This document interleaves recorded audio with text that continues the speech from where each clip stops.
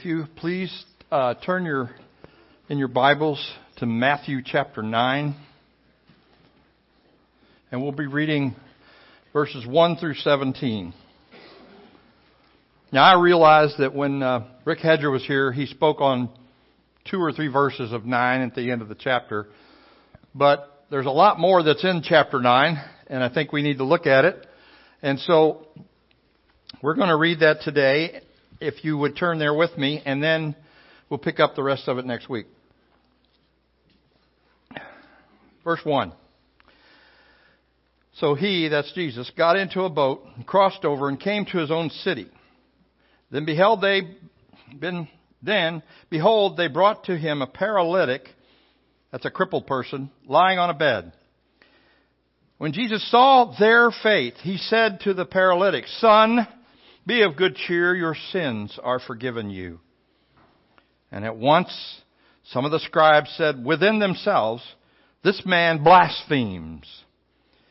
But Jesus, knowing their thoughts, said, "Why do you think evil in your hearts? For which is easier to say, 'Your sins are forgiven,' or to say, 'Arise and walk'?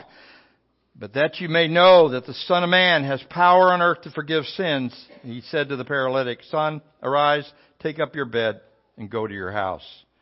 And he arose and departed to his house, and the multitude saw it and marveled and glorified God, who had given such power to men. Then as Jesus was passed on from there, he saw a man named Matthew sitting at a tax office, and said to him, "Follow me." So he arose and followed him.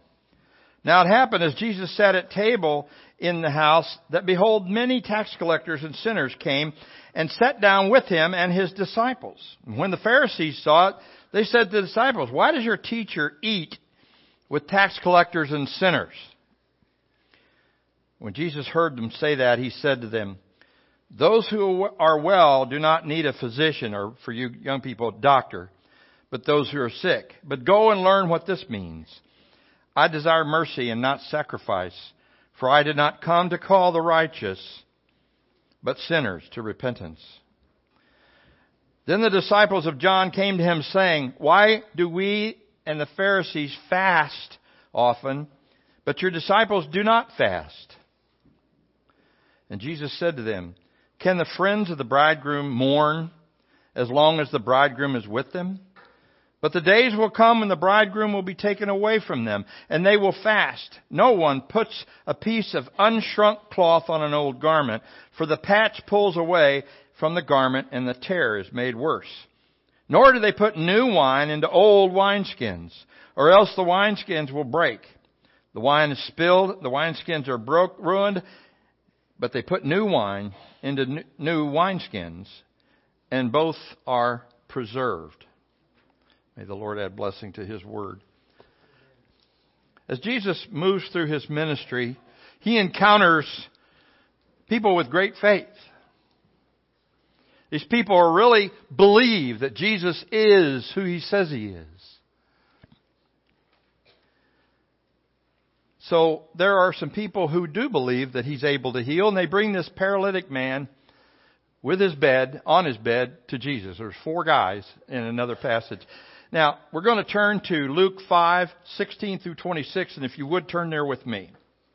Luke 5, 17 through 26. Now it happened on a certain day, he was teaching there.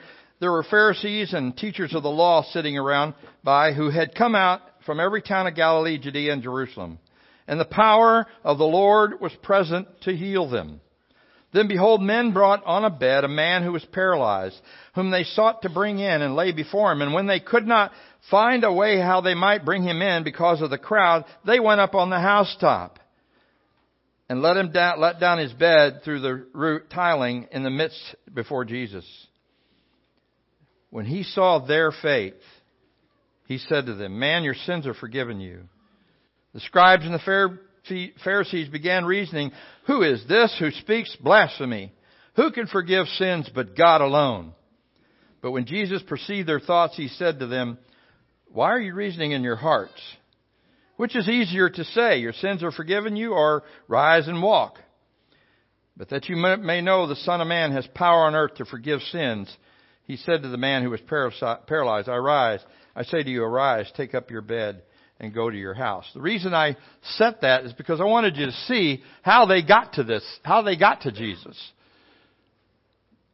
I mean, these men really took some initiative. They're not to be stopped by all the people at the door. So they go up to the roof and they dig down into the roof. They tear the tiles off to get to Jesus. And they drop or lower the man right in front of Jesus. Now it says Jesus saw their faith. It doesn't say he saw the man's faith. He saw the faith of these four guys who had enough initiative and faith to believe that Jesus could heal this guy, that they were going to do anything. I mean, they just weren't going to be stopped. They were just going to dig down in that roof. And this kind of faith is what moved him to act. The fact that they believed he was capable of healing their friend showed him that they'd do anything to get their friend to Jesus. Even destroying somebody's roof to do it. Would you allow such a radical act of that? Let somebody dig down into your roof? I wonder. Jesus looks at this crippled man and says something very unexpected. Nobody expected him to say that. He says, son, be of good cheer. Your sins are forgiven. I don't think that's what either of those four guys thought he was going to say, or probably the disciples either. We have to look at the importance of what's going on here. And I hope today that you get this in this room today. Because by and large, most of the prayer requests, most of the things we talk about, particularly when you reach my age that I reached last Friday, 39, plus... Okay. We have a tendency to say, how you doing? Well, I got this bad knee, bad leg, bad back, bad something. Oh, yeah. Bad memory. I can't remember what's wrong with me. And we look at this and we don't really understand why Jesus said that to that man. Son, be of good cheer, your sins are forgiven you. Our primary problem that cripples us in our relationship with God is sin. Unforgiven sin blocks your relationship with God. The only way to have that relationship restored is through Jesus Christ. But then the issue of these hypocrites takes hold, and they say, well, this man's blasphemes. Now, blasphemy is speaking evil of something holy or God, or taking personal authority for something hasn't been given to you by God. This is what they were accusing him of. They were actually thinking these things in their heart, but nothing gets by Jesus, right? So he knows their thoughts and says, why do you think evil in your hearts? Now, the contrast he presents to them now is amazing, and we have to consider what he's really saying here today. Which is easier? Realize now that we're talking about God in the flesh, the creator of the universe, standing there. He could just create from his own power and restore the man's legs. But he asked them this question, which is easier? And I ask people this a lot, and I say, what do you think was easier for Jesus? To forgive the man or to restore his crippled legs? And a lot of people say, to forgive, definitely to forgive the man. That was easier for him. But I want you to consider something. I don't agree with that. I think in order to forgive this man's sins, Jesus had to do something much harder than just speak. Didn't he? In the beginning, the triune God spoke the whole world into existence, and Jesus was there and was speaking those words. But to satisfy the justice of God in the courtroom of heaven, He had to die in our place. His resurrection assures us of a complete payment. But that was not easy for Jesus, was it? Sounds easy. But here's the thing. If you ever think that what He did on the cross was easy for Him, read the Psalm 22 sometimes, which outlines all of His statements from the cross. Or some of the things He says in the Gospels as He's hanging there. So to prove His authority to forgive sins, He said to this man, take up your bed and go home. And the people saw this and they marveled. They go, wow, what kind of power has God given to men? Well, to a man, Christ Jesus. So think about this when you read these passages. Don't just skip over them and say, oh, well, that's interesting. Focus on the Lord Jesus Christ in such a way that when you see something like this, it makes you love Him more. Does it not? Makes you understand what it costs for you to just, flippantly walk around this world as if you were God. It makes you understand more how much deeply He had to love you in order to bring you to Himself. How deeply did He have to love you? Deeper than you and I can comprehend. His grace is so amazing. We sing that sometimes. And we sang the song, He will save whom He will save. God is sovereign. He'll do what He wants. But He wants to save all men. That's what the Scriptures say, right? If there's anyone in here today, while we're singing our last song, and you don't know you're saved, but you want to be, and you're standing there, sitting there, whatever that's happening to you, and the Holy Spirit is saying, you're lost. You're totally, completely undone. You see, that's the way the Spirit starts with us. He shows us who God is. He shows us who we are. He shows us how impossible it is for us to be saved, to do anything. And sometimes we kind of shrink back and say, well, wait till I get a little better, Lord, and I'll clean my life up. And He says, no. Come just like you are. You're too dirty to fix yourself. You're too crippled. You can't do it. If you just come to me, I'll take care of everything. And then I'll be your Father. You say, I don't deserve that. Of course not. Who does? Come to Jesus. If you want to come down here today and say, John, I want to be saved. I think I'm saved. I'm not sure, but I really want to know for sure. Don't worry about the people setting up tables and putting up chairs. Come and talk to me or Mike or Jason or Rod. Anybody practically sitting on the front row here, down here, can help you understand and know and have assurance in your heart your sins are gone. Now, positionally, they're already gone. What Christ did is satisfactory for the whole world. Positionally, but you have to come and say to Him, you have to come and trust Him. Otherwise, you'll never receive what He has to offer. Now, Jesus goes on, and He's traveling along. He goes from there, and He passes a man named Matthew, who wrote this book, probably. And Matthew is a tax collector. And he collected taxes from the Jews to give to the Romans. But the problem is, they're hated both by the Jews and the Romans, because both sides knew that these guys would collect more taxes than were called for and then scrape off the top and make themselves rich. They were the IRS of the day. Nobody likes them either.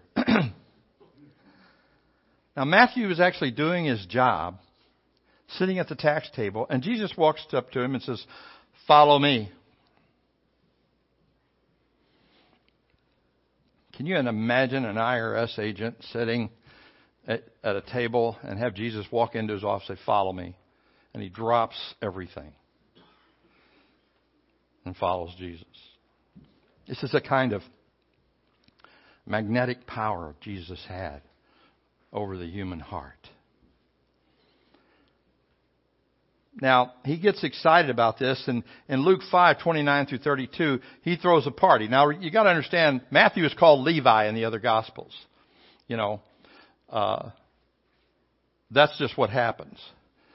You have a first name, and most of you also have a middle name, right?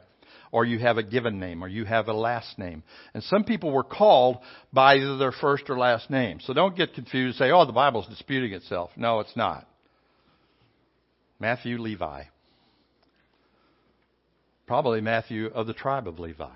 So here's what he says. It says he's going to throw a party for Jesus. He wants all of his friends to know Jesus.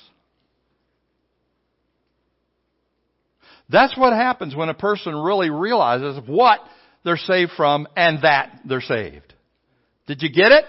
It's when you realize what you've been saved from and that you're saved that you just want to throw a party and invite all your unsaved friends. You see, who did he invite? Well, who do you think he knew? He knew other tax collectors and many sinners. So in verse 29 of Luke 5, and it's in your notes there if you want to look, or you can turn there.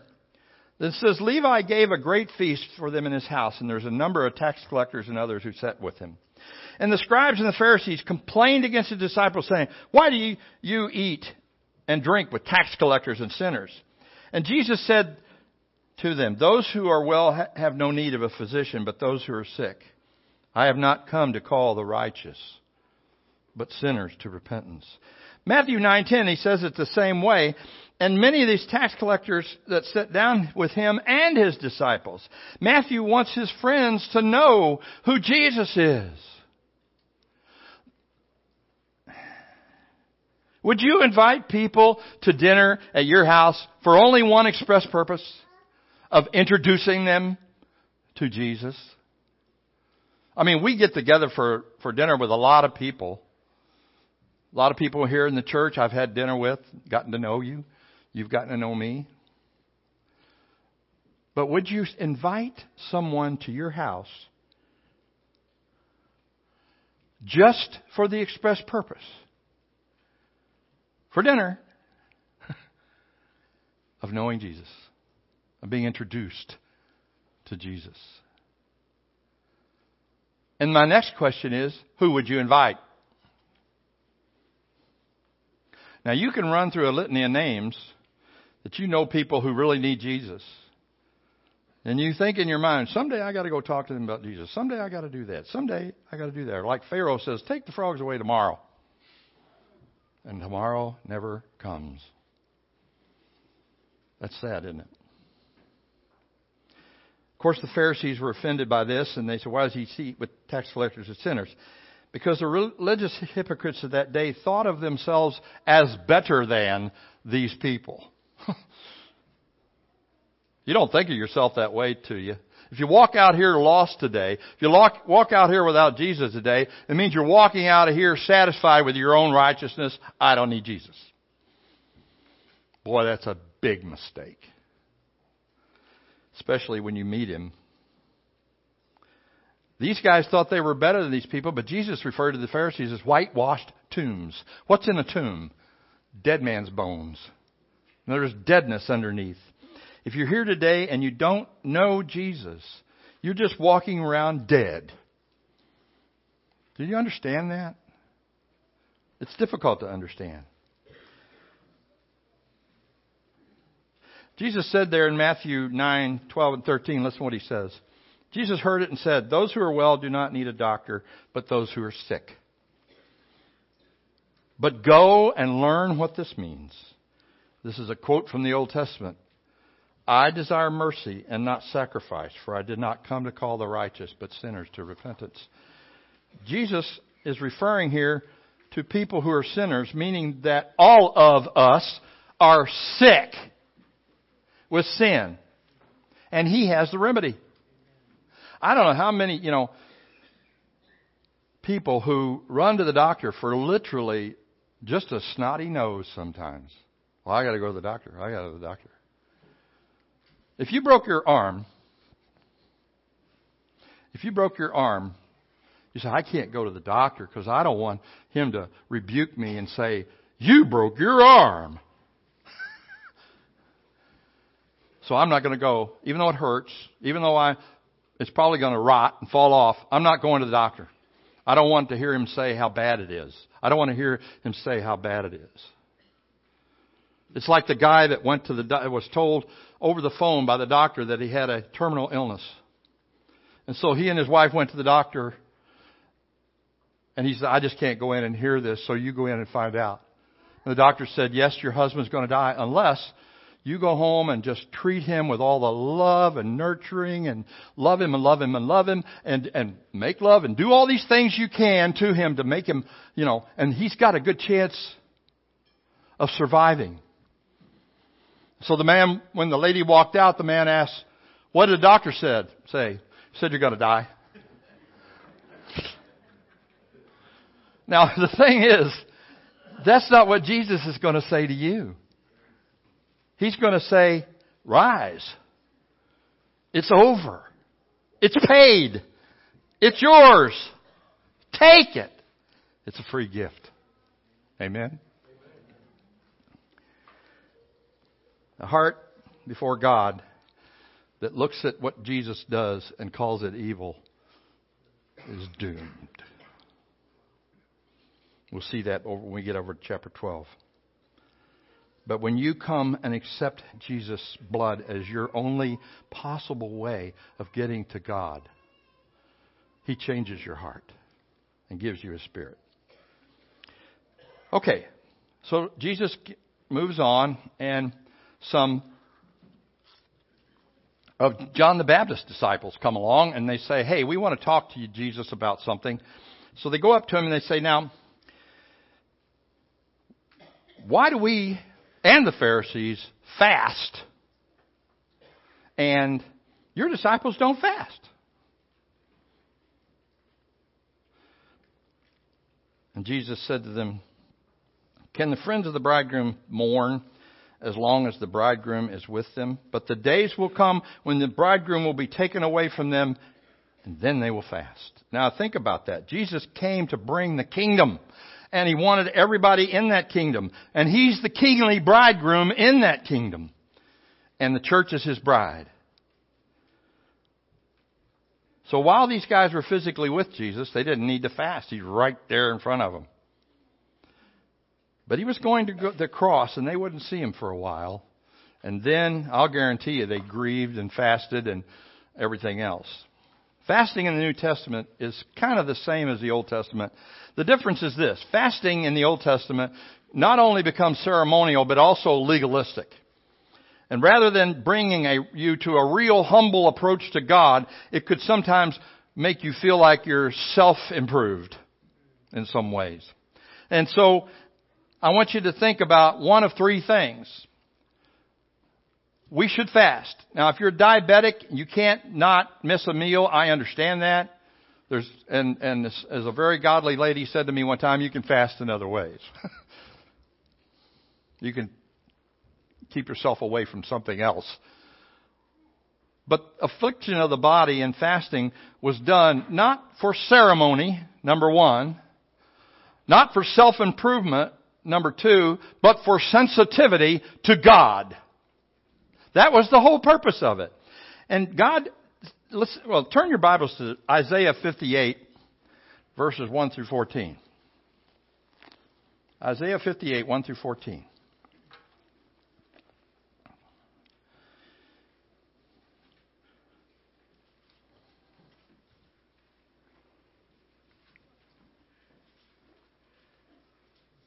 Cry aloud and spare not. Lift up your voice like a trumpet. Tell my people their transgression and the house of Jacob their sins.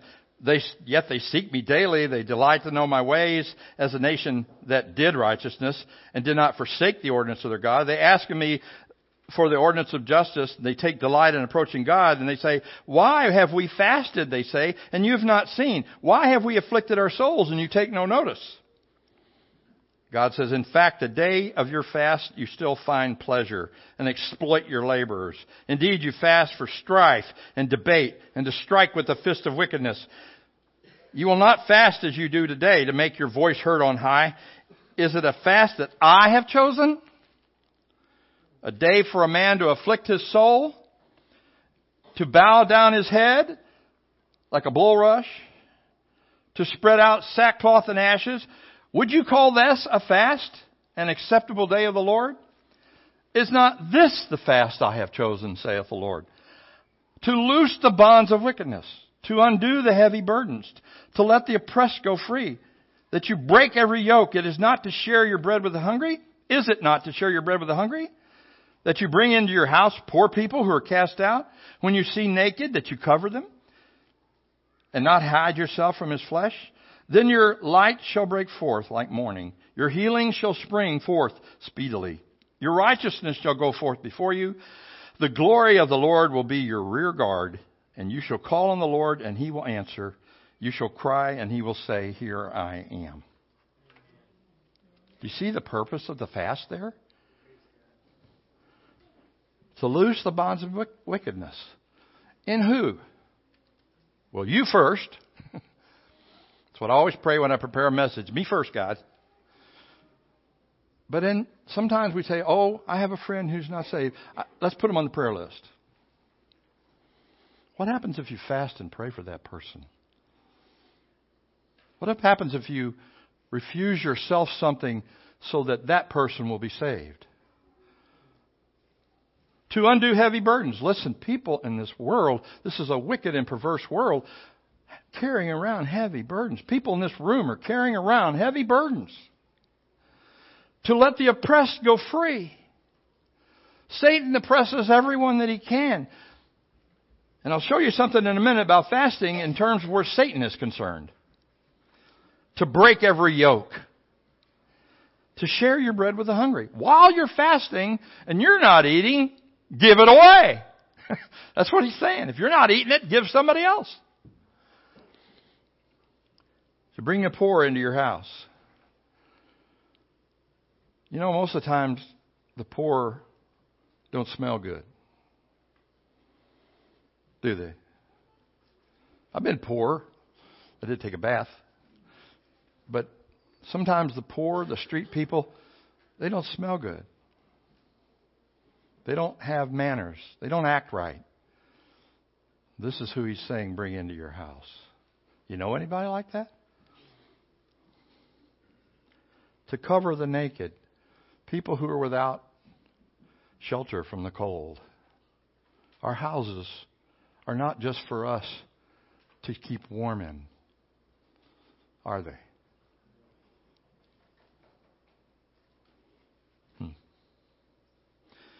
Then he says, your light will break forth. If you haven't any problem understanding the Word of God, do this. Your healing will spring forth. You sick? You feel bad? You're self-obsessed? Your righteousness will go before you. The glory of the Lord will be your rear guard. And when you call on the Lord, He's going to hear you. What did I say before? Is it for ceremony, self-worth, or self-improvement, or for getting the sensitivity of God? Which? Now, Jesus fasted 40 days before being tempted by the devil.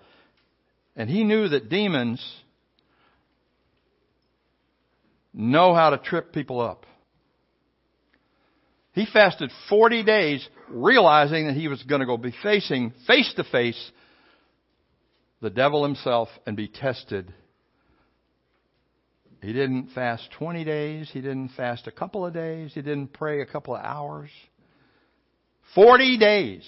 The Bible says he was almost dead at the time. And now here he is up on the mountain. There's a guy that comes to the disciples, and he's got a epileptic boy, and he keeps falling into the fire and the water, and nobody. And so the disciples down there decide, well, we're going to cast the demon out of this boy, because Jesus had previously told them that they were going to do that, and they couldn't. And they didn't understand. So Jesus shows up and says, why? And they said, why couldn't we cast it out? Now listen to what he says. Matthew 17, 19, 20, and 21. Because of your unbelief. For assuredly I say to you, if you have the faith of a mustard seed, you will say to this mountain, move from here and there, and go to there, and it will move, and nothing will be impossible. However, this kind of demon does not go out except by prayer and fasting. Do you understand what I'm saying here? You understand what God is saying here? Don't be flippant in your Christian life. We're free under grace, and God is ready to minister through us anytime we make ourselves available. But sometimes we really need to pray up and fast up before we try to go into service. Because the devil knows what you're going to do. You're going to try to win people for Christ. And he's going to oppose you every way he can. Oh, well, he doesn't exist. We don't need to worry about him, right? That's his biggest tool right there. Okay, so what are you going to do? Now there's another place where Jesus said, when you fast, don't, go around like this because, hey, I'm fasting. So let me tell everybody here, I'm fasting so you'll know this is why I look like this. He says, wash your face, stand upright, fast privately. The Lord will reward openly. Same thing in prayer. I want you to look at something here in Acts chapter 13. The disciples are there and in Antioch, the church at Antioch. And God's getting ready to do something great. He's getting ready to send out some missionaries. Whoopee! Now, let me just tell you this. When Barnabas saw these disciples at Antioch, he realized they needed teaching. So he went and got Saul of Tarsus, or the Apostle Paul, and brought him over. And the two of them, for a couple of years, just taught those people. And so there were 5 men there, counting those 2, who God had raised up to be elders. Listen. Now the church at Antioch are certain prophets and teachers. Barnabas, Simeon, who was called Niger, Lucius of Cyrene, Manaen, who had been brought up with Herod the Tetrarch, and Saul. They ministered to the Lord and fasted. The Holy Spirit said, now, separate me, Barnabas and Saul, to the work which I have called them. So they, having fasted, they prayed and laid hands on them and sent them out. You know what that's like? Gathering our church together, and we say, we got to send out missionaries. And we get together and we fasted and we prayed, and the Lord, we're waiting for a word, and He says, send out John and Rod. Well, wait a minute, we got to pull together a pastor search committee. Hogwash! If you're really taught, look at the number of people. You've heard them preach here who can step in this place right here if I die today or tomorrow or in a few minutes. People are here, can step up. Paul didn't go out and say, well, now you need a pastor search committee. No, he raised them right up inside. And when they walked away, those other 3 guys carried on. I just think it's really interesting that happened because we see fasting as a place in the New Testament as well, has a place as well as the Old. So in order for them to understand Old Testament fasting versus New Testament fasting, he uses a couple of illustrations. So let's look at those illustrations for a minute. Now, I want to tell you something. When I was a boy, if I tore a hole in my jeans, we were fairly poor. My mom didn't have the money to just go out and buy another pair of jeans because her idiot son went and tore a hole in them. So she'd find an old pair of jeans that nobody was wearing anymore, cut a patch out of it, and sew it on that hole. But both of those items had been washed before. She never went and got a new pair of jeans and cut a patch out of it and put it on the old ones. Because the minute she throws them in the washing machine and pulls them out, that patch is just going to pull away. So Jesus is saying that to them. He says, you can't take a new piece of cloth and put it on an old garment because they'll both be ruined when they shrink. So you have to put an old patch on an old garment. But what he's really saying is this. You can't mix law and grace. Get it? You try to do it, and it'll be destroyed. Then he uses the illustration of wine. He says, don't put new wine into old wineskins, because you'll lose them both. What happens here? Well, you would put new wine or grape juice or whatever you want to call it into a goat skin that's been prepared for holding wine. I mean, you used to hold it like this and drink it. And there's a fermentation process that happens right away because it didn't have refrigerators. And it didn't take long for grape juice to become wine. And so they would put it into a goat skin, hang it outside on their porch or whatever. By that afternoon or the next morning, it was wine, alcoholic wine. And Jesus said, you can't use that same goat skin after you're finished drinking it and then start that process again with the same old goat skin. Because what will happen is the fermentation process of the wine also affects the goat skin and causes it to get cracked and tear. You put new wine in there and start that fermentation process over again, it's just going to bust open. And what do? You lose it all. That's what he's talking about. But I want you to understand something. And this is probably not in my notes, and I don't care if it is or not. When you became a Christian, you became a Christian by grace alone. You didn't come to God and say, I'm gonna keep this law or that law, and then you'll accept me. No. And after you get saved, you can't do that either. You can't come to God and say, I'll keep this law or that law, and you'll accept me. God accepts you just the way you are before and after salvation.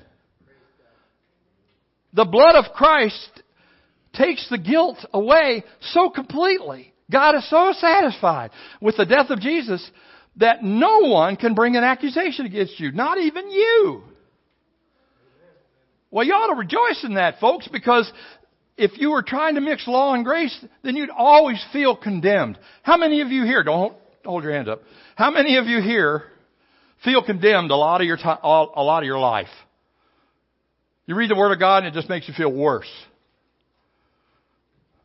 That's not the way it's supposed to be. When you open the Word of God, especially the epistles that talk to us about our inheritance in Christ that we didn't deserve, we didn't do anything to get except believe. And all of a sudden, we start getting happy. Think about the fact that God is never going to point a finger at you and say, there's that one sin back there on the 21st of January that you forgot to confess that one. That's ridiculous. I learned from Caleb Brown what 1 John 1:9 really means. I'm not trying to give you glory. Don't get a big head. 1 John 1:9 is a message not for an existing Christian to come because you are forgiven, period. That is where you come and say to God two arguments. I have not sinned or I have no sin. And that's in verse 8 and 10. And the solution's right in the middle. 9. If we confess our sins as sinners, He is gracious and forgiving and righteous to forgive us our sins and to cleanse us from all unrighteousness. And folks, when you come to Christ, no matter how many times you sin after you're saved, you are still completely clean in God's eyes. You believe that? Do you really? Well, it seems like it ought to change the way you walk or the way you treat people. It seems like that when you start inviting somebody for supper or for dinner or whatever, it won't be just, let's have the pastor over. I love that. Please, I'm not turning anything down, okay? Go find somebody that doesn't know Jesus. I just want to tell you this. The new creature that you are in Christ has no relationship with the law. None whatsoever. The law is there as a guide. It is not there as a rule of righteousness. I like what the scriptures Caleb read this morning.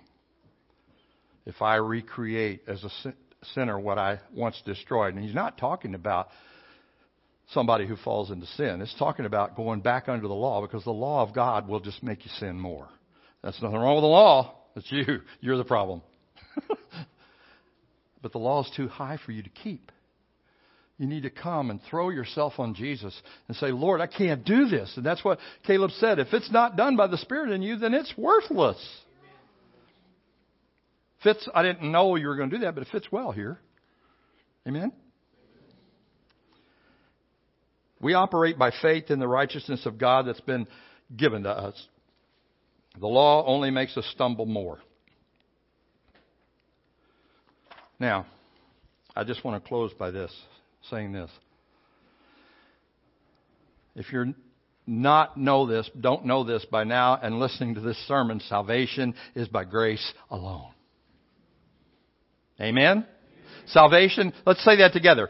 Salvation is by grace alone. When you go out to talk to the sinner and they say, I've done this, I've done that, I've done this. Say it again.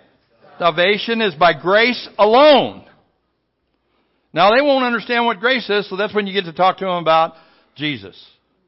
Because in Titus it says the grace of God has appeared, bringing salvation to all men, teaching us to deny ungodliness and worldly lusts, and live soberly, righteously, and godly in this present world, looking for our Savior who will come and deliver us from this wicked body and put on new life.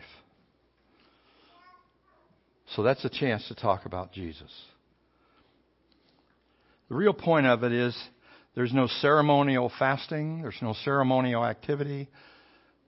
You can't go to God and say, I prayed an hour today. Does that get any brownie points with you, God? Does it? No. Your baptism can't save you. The Lord's Supper can't save you. They're just simply outward demonstrations and expressions of what's going on inside that's already happened to you. If you're here today and depending on your own goodness or your own efforts, maybe your baptism or some other ceremonial thing you've done, you need to come to the place of seeing that you cannot get approval from God that way. He acknowledges nothing but the blood of Jesus. That's all He acknowledges. And there's going to be so many people, as we read today, that will say, Lord, Lord, did we not do this, this and that, this and that, this and that, even cast out demons in your name? But they didn't come through the blood of Jesus, and they're going to be told, depart from me. I never knew you. He makes a universal call to all men to believe in Jesus, completely resting yourself on His merit and His work alone. If you haven't done this, do it today. Come to Jesus today. Come and escape from this crooked and perverse generation.